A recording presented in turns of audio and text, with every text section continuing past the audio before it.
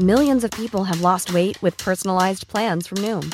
Like Evan, who can't stand salads and still lost 50 pounds. Salads generally for most people are the easy button, right? For me, that wasn't an option. I never really was a salad guy. That's just not who I am. But Noom worked for me. Get your personalized plan today at Noom.com. Real Noom user compensated to provide their story. In 4 weeks, the typical Noom user can expect to lose 1 to 2 pounds per week. Individual results may vary. It's that time of the year. Your vacation is coming up. You can already hear the beach waves, feel the warm breeze, relax, and think about work. You really, really want it all to work out while you're away. Monday.com gives you and the team that peace of mind. When all work is on one platform and everyone's in sync, things just flow. Wherever you are, tap the banner to go to Monday.com.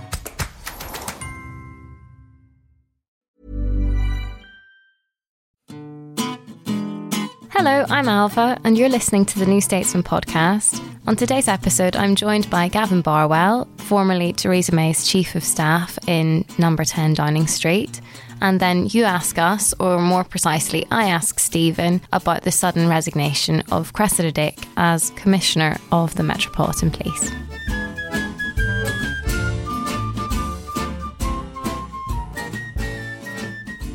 So I'm really pleased to be joined for today's episode by someone who really is the perfect person to speak to for this political moment.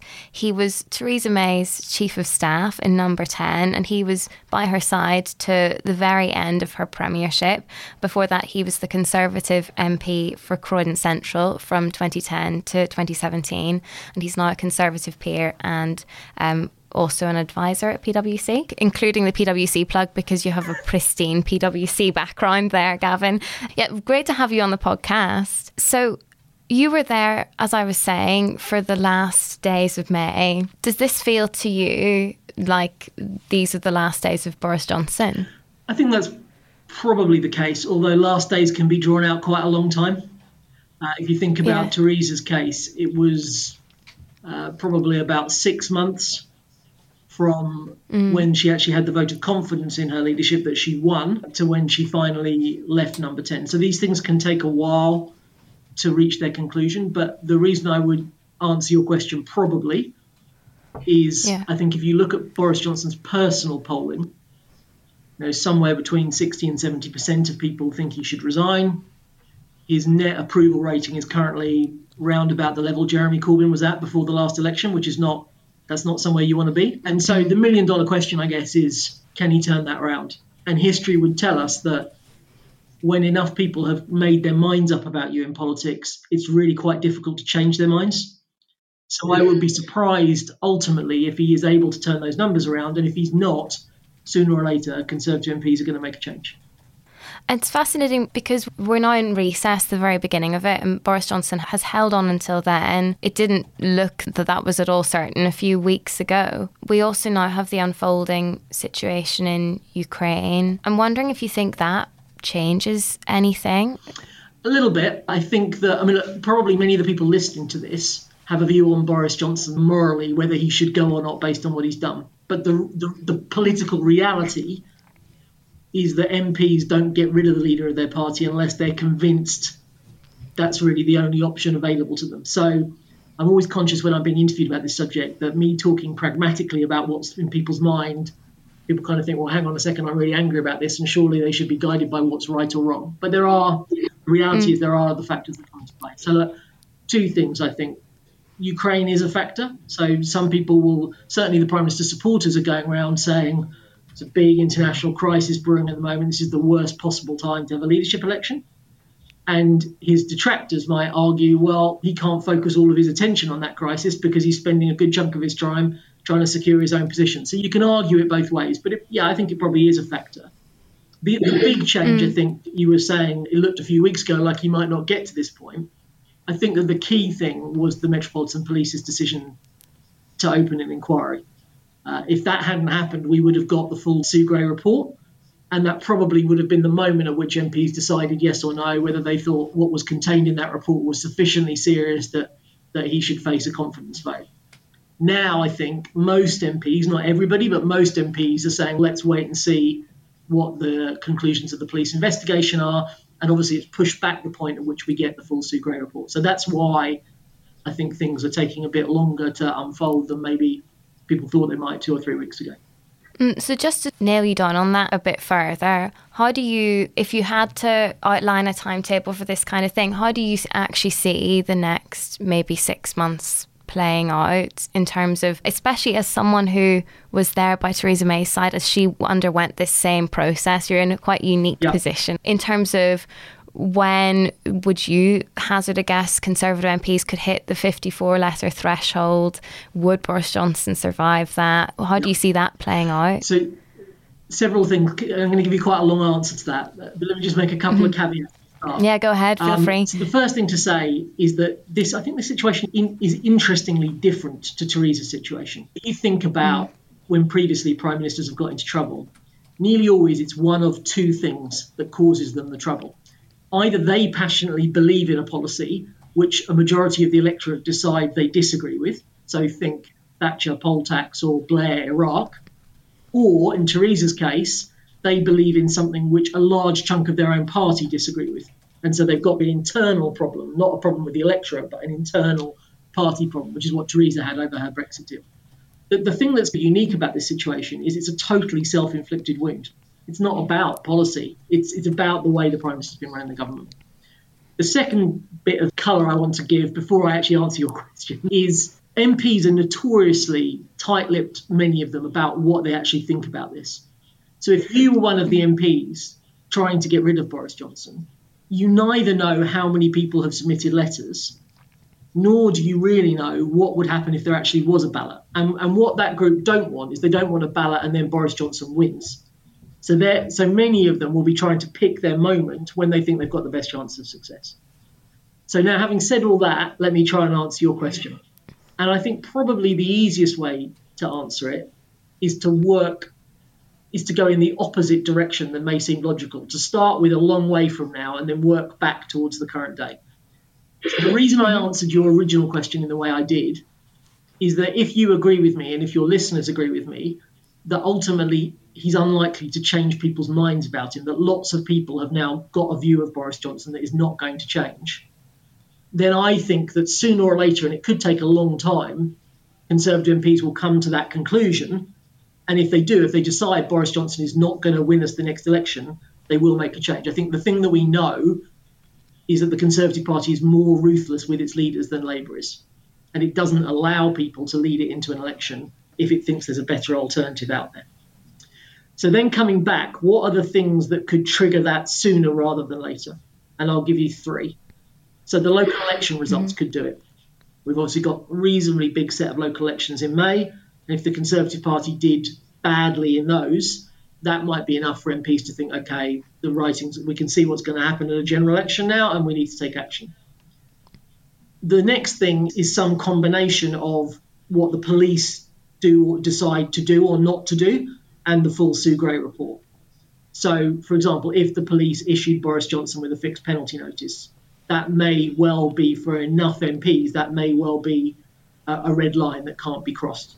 The PM is briefing out that he would hold out even if that happens, but it's not really up to him. Ultimately, it's about what his MPs decide. And then the wild card in all of this, so I think those 2 things probably say to you, he's safe for a few more weeks yet, because it doesn't look to me like the police are about to give us an announcement and the local elections are clearly not till early May.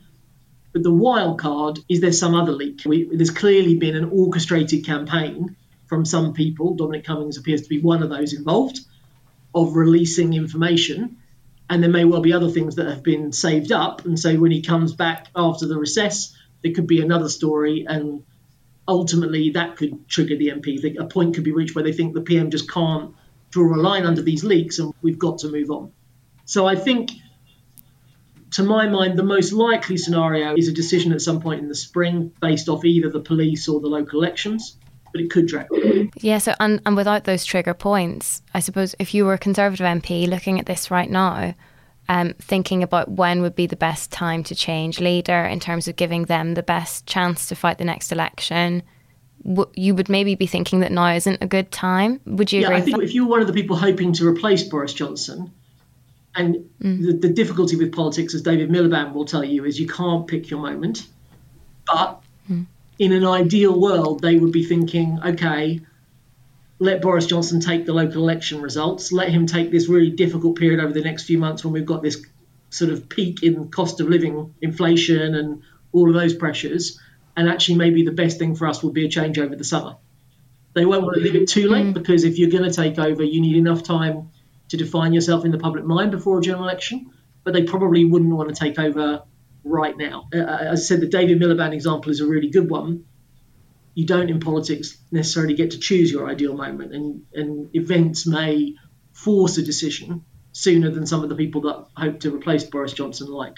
And of course, you haven't named any names there, but certainly people are talking about Rishi Sunak maybe having had a bit of a David Miliband moment, and when he stood up and said that he wouldn't have made that Jimmy Savile remark that Boris Johnson did, and yet he hasn't moved, and he looks now like he's in a little bit of a tricky bind with Boris Johnson.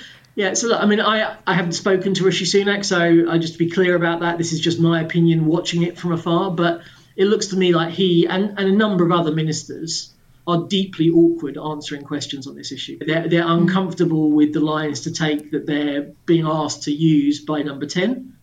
But obviously you can't stay in government unless you're prepared to support the PM. And again, if I can beg for forgiveness from your listeners, rather than thinking about this as right and wrong and just looking at it from their point of view and the decision they face, the one group where Boris Johnson still has quite strong support is Conservative Party members.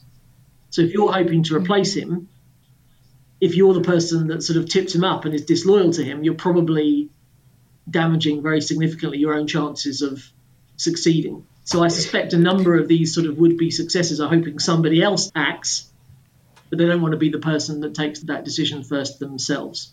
I think Rishi is probably the front runner for the simple reason that if the Conservative Party did decide to have a change, it would be because it felt it was in a political problem and its prospects for the next election were looking difficult. So in that situation, you don't look so much for the leader who you most agree with in policy terms. You look for the person who gives you the best chance of winning. And the polling, I think, is pretty clear that the Conservative Party would do significantly better under Rishi than it would do under any of the other potential leaders, including the current Prime Minister. So I get the impression that you don't think that Rishi Sunak is damaging himself by holding fire. I think there is a risk to him. I think there's a risk. You know, it's a very difficult situation that cabinet ministers are in because the public could, over time, move from just being angry with the Prime Minister to being angry with the people who are not taking action to replace him. So there's risk on all sides here for them. When they're trying to determine what's the right thing to do, they've obviously got to think about whether they are comfortable, prepared to defend the way that the Prime Minister has behaved. And I think actually the sort of smear of Keir Starmer, for many of them, was even more uncomfortable than the sort of lines on Partygate. But they've also then got to think about what's the sort of, if you wait and see how these things play out, does it actually do even more damage to the party and to their own reputations over time? Versus if they acted preemptively, would that essentially prevent their chances of succession? So from their point of view, there's a number of difficult calculations here. And you're speaking, I notice you're speaking very, as you say, talking pragmatically rather than emotionally about all of this. But listeners who look at your Twitter, for example, or who know much about you politically will know that you're not particularly aligned with Boris Johnson, and that you've made it quite clear that you weren't happy with those remarks about Jimmy Savile, for example, and that you really supported Munira Mirza's principled resignation and so on. So I'm just wondering, as still a senior Conservative, what it feels like for you personally at the moment to observe what's happening in your party. So for me as a Conservative, but also for the country, I think it's deeply depressing. I'm depressed about the sort of state of our politics. I'm depressed about the position my party has got itself into. I mean, it's very difficult when I come on do these kinds of interviews, because I suppose what you want me to do is try and give my insight to your listeners about what I think is likely to happen. So I try and do that in a reasonably dispassionate way, but just for the avoidance of doubt, I'm furious with the way the Prime Minister and some of his aides appear to have behaved during that lockdown. I can remember very clearly what my life was like in April and May and June of 2020. My mum lives on her own. I was cycling over there every day and sitting in the garden meters away from her, talking through a window and to ensure that she had some human contact. And, I think the reason he is in such political trouble is that nearly of all of us, this story affects us because we can remember what it was like. I thought the intervention from the new Conservative MP, Aaron Bell, when the Prime Minister made that statement, and he said, described, I think it was his grandmother's funeral, and said directly to the Prime Minister, do you think I was an idiot for obeying the rules? Yeah. So I feel that very strongly. But on top of that original offence, it seems to me that there have been 2 further offences committed. Anybody who's ever worked in politics at a senior level will tell you, because all politicians make mistakes, all politicians get things wrong. When it comes out that you've done something wrong, the right thing, the best thing to do, pragmatically, and actually the right thing to do, is own up and apologise. And sometimes the offence might be so serious it costs you your job, but it gives you the best chance of getting through it. Whereas what's happened in this story is going to go down in years to come as like lesson 1.0 about how not to manage a political scandal. The truth has literally been extracted from you over about 3 or 4 months in the most painful and embarrassing way, to the point where, I was watching a White House press briefing where the President's press spokesman was asked whether the President of the United States had ever been ambushed by a cake.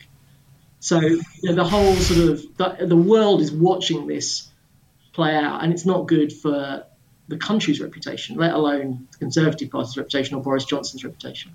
And then, as you said, I'm not actually going to even repeat it, the smear he used against Keir Starmer, I just thought there's enough serious issues that people in this country have legitimate differences of opinion on about what's the right thing to do for the country that we can argue about with each other without having to resort to that kind of tactics. It's not the kind of politics that serves the country well. And, I thought it was telling. The reason I praised Munira Mirza is she and I don't see eye to eye on everything, but she's someone who, and it was clear from her letter actually, that she has a real affection for the Prime Minister, and she served him loyally in Number 10 and before that in City Hall. So this is not someone who's got a grudge against him. And people often say to me, oh, you're just bitter because of what he did to Theresa May, or you're a Remainer, and this has nothing to do with what he's actually done. You're just angry with him.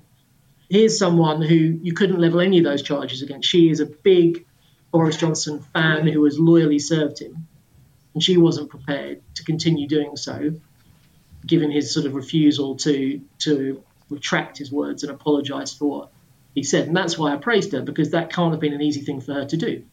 The hardest thing in politics is when someone you really like and admire does something wrong, because your instinct is, to stick by your friends. So that's why I commented in the way I did on that letter. I've quicker technical question for you, just because you are a former Chief of Staff in Number 10. Obviously, Boris Johnson is trying to shake up his operation in an attempt to save himself. Do you think that will work? But also, having been an MP and then taken on the Chief of Staff role after, is that possible for Steve Barclay to do both, to be Chief of Staff and also a Minister and an MP? It's definitely possible, but he can't do the job in the same way that I or Ed Llewellyn or Jonathan Powell would have done it. So he's clearly combining a number of roles, and that means he's going to have to do that Chief of Staff job in a different way. But the one thing I would say is that in terms of his personal qualities, I think Steve is a really good appointment, because he's smart, he's incredibly diligent, he will read all of the material that is going into the Prime Minister's box, he's got very high standards, and he's a decent person. So if I put my hand up and declare a personal interest, he's someone I would consider a friend. So it's going to be a challenge for him combining the roles, but in terms of personal qualities, I think he's a good appointment. Will it be enough to change Boris Johnson's future? I doubt that. I think that is going to be determined, as I said, by what the police have to say, what Sue Gray has to say, the local election results, and whether he can turn around his personal popularity. So it may stop further mess-ups happening, but I don't think you can undo what's happened before. But nonetheless, if you get Downing Street working in a better way, that's a good thing. It's a good thing not just if you're a fan of Boris Johnson and you want him to stay. It's good for the country as well. And it's worth saying this isn't the first Downing Street reset. Dan Rosenfeld, who recently announced his He was standing down as Chief of Staff. He was brought in after the original Boris Johnson Downing Street Mark 1 imploded, basically. So the real question I think Conservative MPs have to ask themselves is whether Boris Johnson can change. It's not about the advisors he has around him. The things that have gone wrong are calls that he has made, judgments that he has made. It was his decision to replace the highly able, experienced Principal Private Secretary that was there before with Martin Reynolds. It's his decision to bring Dominic Cummings into number 10. He no doubt regrets that now. And we now know from Munira's letter, for example, I think before some people were saying we don't know if the problem is Boris Johnson hasn't got anyone around him that gives him good advice, that tells him when he's wrong, or whether he's just not listening to the advice. We know from Munira's letter, at least on the smear on Starmer, that he was told not to do it and went ahead and did it anyway. So the real question for Conservative MPs is Boris Johnson going to change? So you clearly think that Boris Johnson is the problem rather than his Downing Street operation from what you've said. But I'm wondering if you think that the problem goes a bit deeper, or what the longer term impact of having him as leader is. Because I've been struck while you've been talking that you're clearly frustrated with how things are with Boris Johnson, and you've called certain things out. You're also still a Conservative and very generous, for example, in your remarks about Steve Barclay. And, you know, someone like Chris Patton gave an interview recently that really struck me, where he sort of, former Tory chairman, and he was saying he doesn't see the Conservative Party as a Conservative Party anymore. It's not his party anymore. It's not him that's changed, it's his party. Do you feel like that? I feel like it's maybe a more mixed picture with you. It is a more mixed picture. I mean, I think it's a very good question. It's a really complicated question. So let me just start with the first bit of what you said. I think it's undeniable that the issue is around Boris. Now, that's not to say that number 10 the staffing operation has been perfect, but he put in place that staffing operation both times, right? The Mark 1 and the Mark 2 and the Mark 3, they're all ultimately his decisions. I really dislike it when people start attacking his wife, Carrie. She can't take any decisions in number 10. She may have views, she may express those views to him, but ultimately it's him that's making the decisions, and we should focus on that. Now, then to go to your question, I'm going to try and answer it in three bits, as it were. So first up, I think it's undeniably the case that this Conservative Party is quite different from the Conservative Party that I grew up in the 1990s and through to the sort of Cameron May era. And that's not just about Boris Johnson. I think it's really important to understand. There is a realignment going on in our politics. It's been going on since about the year 2000. And what has basically happened is that socioeconomic class has stopped being the main predictor of how people are likely to vote. And it's now about your age, your university education, whether you live in a city or elsewhere. So when I first got involved in politics, basically constituencies that had large proportions of working class people voted Labour, and constituencies that were more middle class voted Conservative. And that has completely broken down. It's not just a British phenomenon. It's not just about Brexit. It's happening in the US as well. And the Conservative Party's policies have changed to reflect the different voter coalition that they now have. Now, coming from the perspective of the New Statesman and your listeners, some of those changes may be quite welcome, and some of them may be less welcome. Let me give you two examples. It's clear that this Conservative Party believes in a higher level of public spending and taxation than a Margaret Thatcher-style Conservative Party did, despite all the talk about we're going to get back to low taxes. If you look at that Levelling Up white paper, or you look at the recovery plan for the NHS, there's no question that state spending as a proportion of GDP is going to remain much higher under this government than it would have been under Thatcher. Then on the other side of the coin, there's much more of these kind of cultural war type of issues, identity politics, which I suspect your listeners would be less sympathetic to than the sort of more centrist economic approach that the government is taking. When I look at it, my starting point is it's undeniable that the Conservative Party has changed. And I think actually some of the changes are for the good from my perspective, and some of them are for the bad. So I have a sort of nuanced view of it. And we don't yet know if he's going to go on officer, and we have to wait for events to play out. But if you asked me, if Boris Johnson does go over this, what's his sort of political obituary? Again, unlike Chris Patten, I'd probably give a nuanced answer. I would say when he took over in 2019, the Conservative Party was in a terrible hole. Now, some of his supporters would blame Theresa May and me for that hole, whereas I might point the finger at some of them. But whoever you put responsible, we were in a hole. And he did defeat Corbyn, which from my perspective was very important for the country. And he did break the deadlock over Brexit. Even if I don't like the particular deal that he did, I would have to concede that the situation the country was in, where we just couldn't resolve the issue, was very bad for the country. So and then I could say to you, like on levelling up or on net zero, I strongly agree with what he's trying to do. On the other side of the coin, all of the warnings that Theresa and I gave him about the kind of Brexit deal that he was pursuing have been proved right. The damage that's been done to our economy, and more particularly to politics in Northern Ireland by introducing a border in the Irish Sea.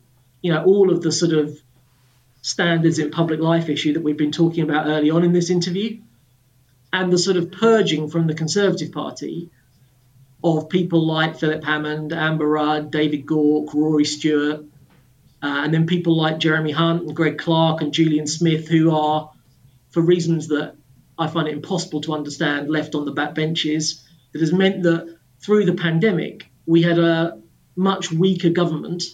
The Conservative Party has deprived itself of a whole load of talent. My view of him is very nuanced. I think there's some good things he's done that have, from my perspective, been good, and there's some other things I disagree very strongly with. It's been great to have you on the New Statesman podcast. A final quick question. If Boris Johnson does go, who would you want to replace him? So I don't have a sort of fixed answer to that. I think I'd want to see who the candidates were, and I would want to listen to them. One of the things that I try and say on my Twitter feed, there's obviously a lot of people angry with the government and the Conservative Party at the moment. And obviously I know a lot of the lead characters, and there are good, talented people still there, both within the cabinet and people who've mysteriously been left outside the cabinet. So I would want to look at who put their names forward, and I would want to listen what they had to say. I don't expect there to be a candidate who's going to say exactly what I would like to hear, because bluntly, the Conservative Party has to appeal to what its current voter coalition is. So we're not going to have a candidate that I think wants to go back to a Theresa May style Brexit, for example. So I would want to listen to what they have to say and see which one I thought was the right direction for the Conservative Party to go into. But the one thing I would say is that one of the factors is going to have to be a pragmatic one about who gives the Conservative Party the best electoral prospects. And at the moment, from the polling, Rishi Sunak looks to be in a strong position on that metric, certainly. A careful, not quite endorsement of Rishi Sunak there. It's difficult for them in America because they can't say exactly what they would do when they're in government. So I think you've got to wait and listen to what people have to say. Gavin Barwell, thank you very much for joining us on the New Statesman podcast.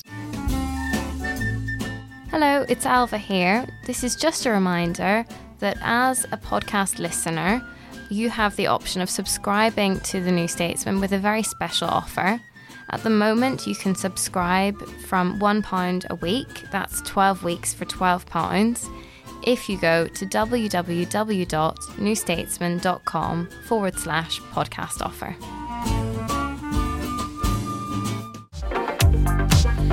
From the New Statesman World Review comes France Elects, a special podcast series exploring the main candidates and the big issues shaping the campaign to be France's next president. I'm Ido Vok. And over the next 2 months, I'll be joined by special guests to dissect incumbent Emmanuel Macron's record, his rivals to the right and left, and key issues such as foreign policy and the climate. Just search World Review on Acast or wherever you get your podcasts.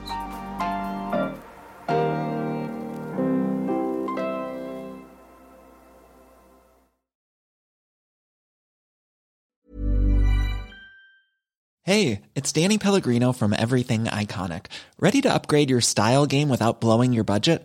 Check out Quince. They've got all the good stuff, shirts and polos, activewear, and fine leather goods, all at 50 to 80% less than other high-end brands. And the best part? They're all about safe, ethical, and responsible manufacturing. Get that luxury vibe without the luxury price tag. Hit up quince.com/upgrade for free shipping and 365-day returns on your next order. That's quince.com/upgrade.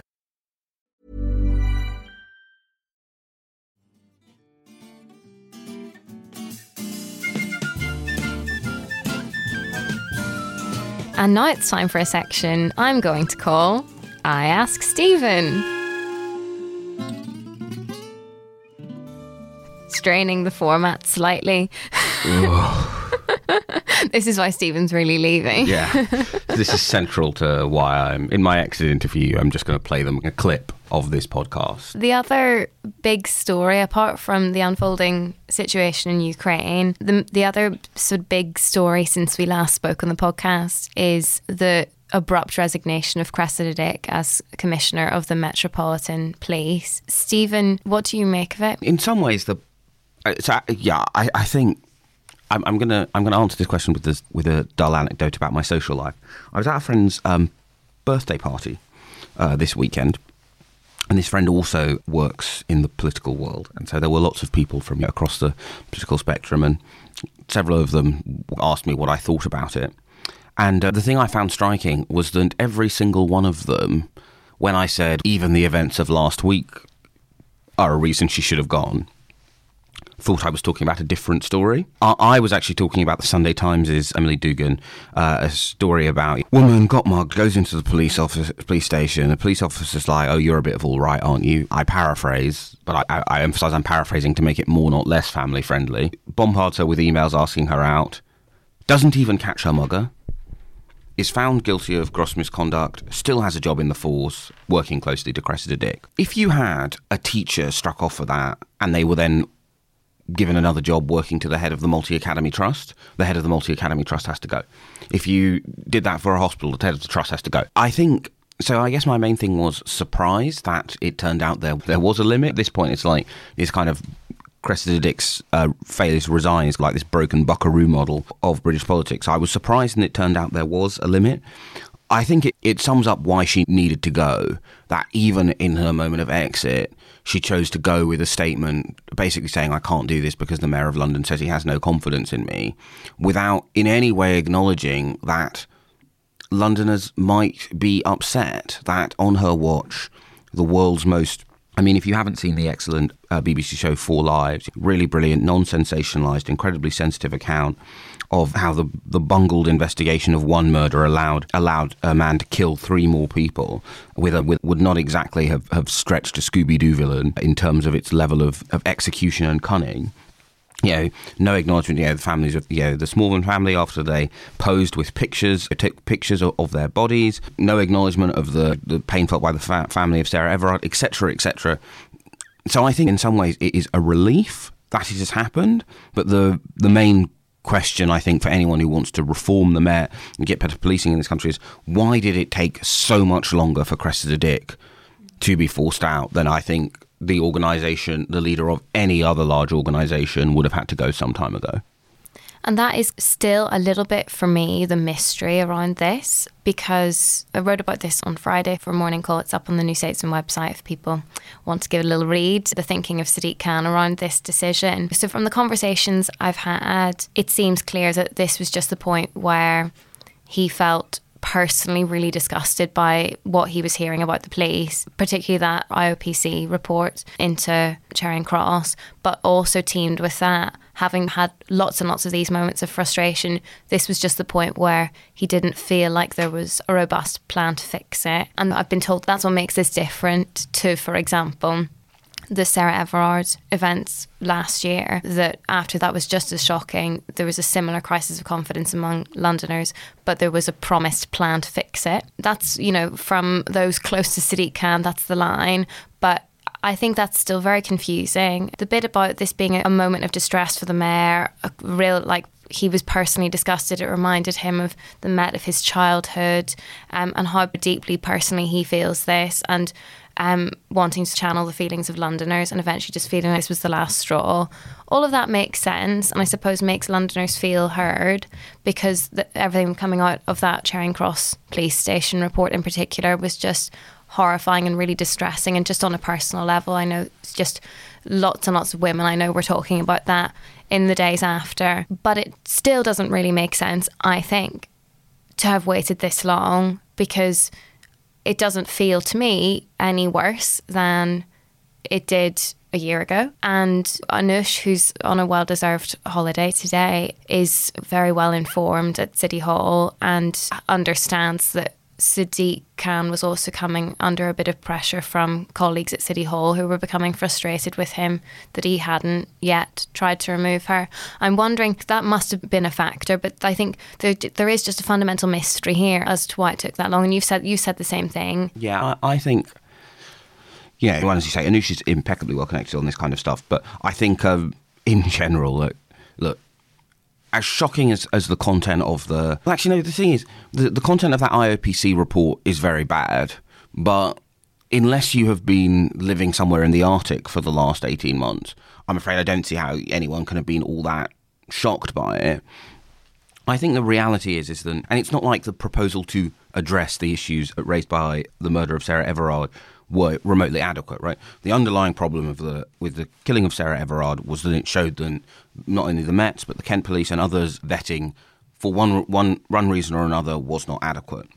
And we still don't really know why that was and is. The Mets approach was to announce a bunch of sort of like, kind of like issue changes in sort of adjacent policy areas. It's a bit like going, oh, I've been found with my hand in the till, but don't worry, my plan is to like buy a nice blue till. It's good for you, but this isn't really what really relevant to the issue.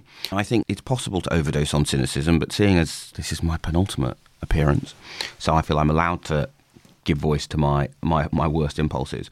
I think the underlying issue isn't Sadiq Khan had been coming under a lot of internal pressure. There had been a number of very tense representations made to Sophie Linden, who is one of the deputy mayors, but is in law the Police and Crime Commissioner for London, about the fact that, you know, when 4 Lives came out, although people had raised it at the time, people going, look, when are we going to get any sense that the Met has in any way absorbed that it should not have let this man kill 3 times? That I think that politically Sadiq Khan had to act in order to maintain his internal, his internal position in Labour. I think what it does show is that there is no doubt in my mind, and indeed we can actually exactly stress test this, right?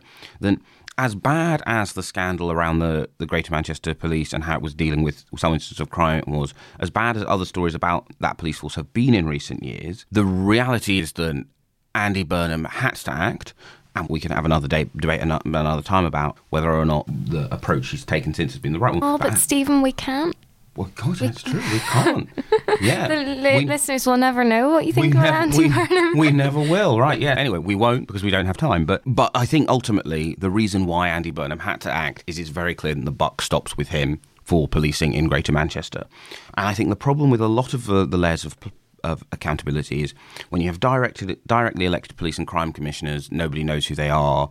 And although both Labour and Conservative had some quite exciting candidates from outside the world of politics in the first and second election, in the third, the most recent set, you really do start to have the kind of, someone who might have been 4th in the list for the MEP in a bad year for Labour in London in 2009 or bad year for the Conservatives in the South West, right? The candidate quality is just not what it is. The public recognition of them is just not what you'd like it to be.